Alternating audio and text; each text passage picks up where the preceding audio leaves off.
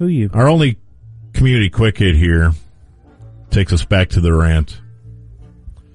So, the bun pot story turned out not to be very funny. Stop mentioning the bun pot story. Reset. We have new listeners. In conclusion, not as funny as we remembered. It wasn't ever funny. The name holds up. The angle iron through the windshield turns out not funny, despite what Gordon tried to tell us. And I would argue this next story, this classic community quick hit, also tragic.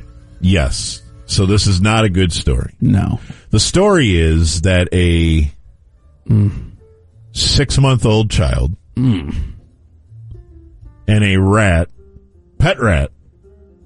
Yeah, the rat was welcomed. It was not a rat that... We don't want to family blame, but the family had a pet rat. Like Ben. That they let in the baby's room or something. Michael Jackson's song about Ben. Yeah. I believe basically the story. He lived in terrarium. Terrarium? The baby did? No, the rat did. Oh. You don't put a baby in there, you knucklehead. Is it terrarium? What? Basically an aquarium that doesn't have water in it is a terrarium? They put him in a rat enclosure. They should have had him in a rat enclosure, right? But apparently they didn't. The rat gets loose. And this is some bit of classic Rant audio that should not be played. No, it should not be. There wasn't a hole on the floor with a door. We're not going to play this. That he could answer and a welcome mat. Despite all his rage, he was just in a terrarium. Okay. That's right. All right. So the rat apparently bit the baby a few times. Okay. And then was euthanized. And the Rant did not handle this story properly. And so the Rant... So this is an example of how not to do responsible radio. So the Rant was able to find secret audio of the rat's pre-death press conference. Like later that night he was going to be euthanized. Okay. For his crimes against the baby. And this is what aired on America's favorite radio station on the Rant. This is Hugo. Oh, you're playing it? I'm sorry. Hold on. I'd like to thank you all for coming. Okay. So, and I'm playing it from in here. I'm sorry. My bad, Tyler. By the way, congratulations on the child. Thank you. Now I know what not to do with a rat. Yes. Yes. Don't give your wife a celebratory pet rat. Okay, so here is the first and only rat press conference on the ticket. This is Hugo, the Rat's press conference. I'd like to thank you all for coming out here today. I know this story has taken the Metroplex by storm, and I just want to say a few things right now. Number one, I did not, would not, should not, and didn't have been eat that baby. That baby had tormented me for years. In the whole 6 months it was alive. And it was true that the baby and I did not get along. But I did not bite that baby. I want to make that very clear.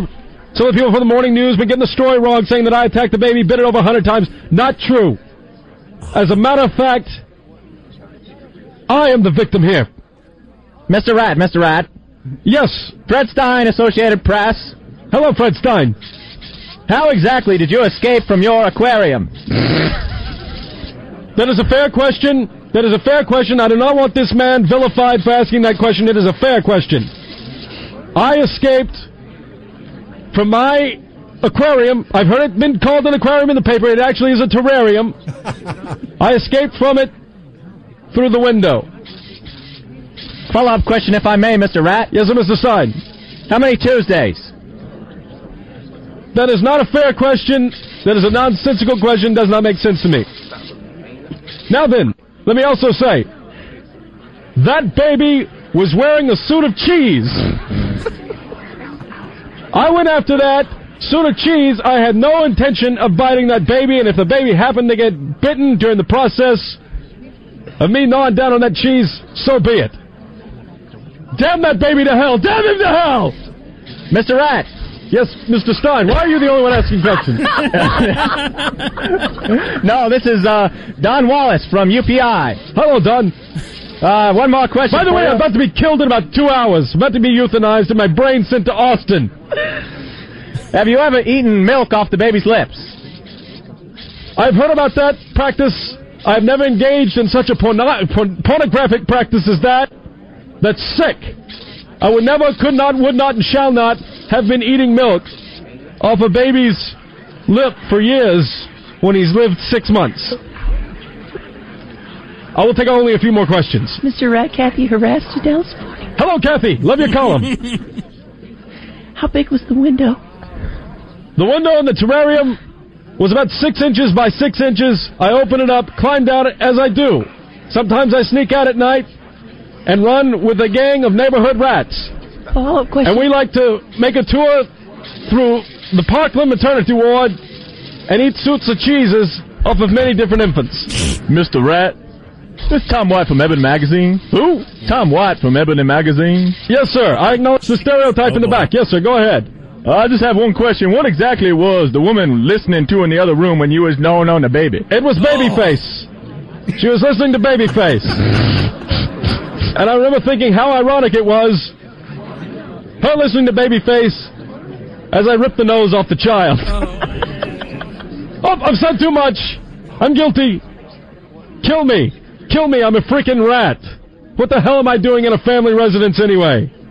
I deserve to be killed along with that mother who left the baby unattended with me, Hugo the Rat. That concludes this press conference. Thank you very much. That's all. Mr. Rat, one more question. Yes, stereotype. No, I didn't think it was actually... I was just shouting at you as you was walking out the door. Yes, that's it. That's the end of the I didn't really have a... that's the end of the press conference. Yeah, some radio theater there. Yeah. So there you go. That was fine, right? Holds up. Oh, my. Does not hold up. The rat was framed. To clarify, that was from college radio The baby was wearing Way a back. suit of cheese. That explains everything. when I was at Notre Dame. That's the foundation this ticket was built on, right there. That's the old foundation we got away from, and then became successful afterwards.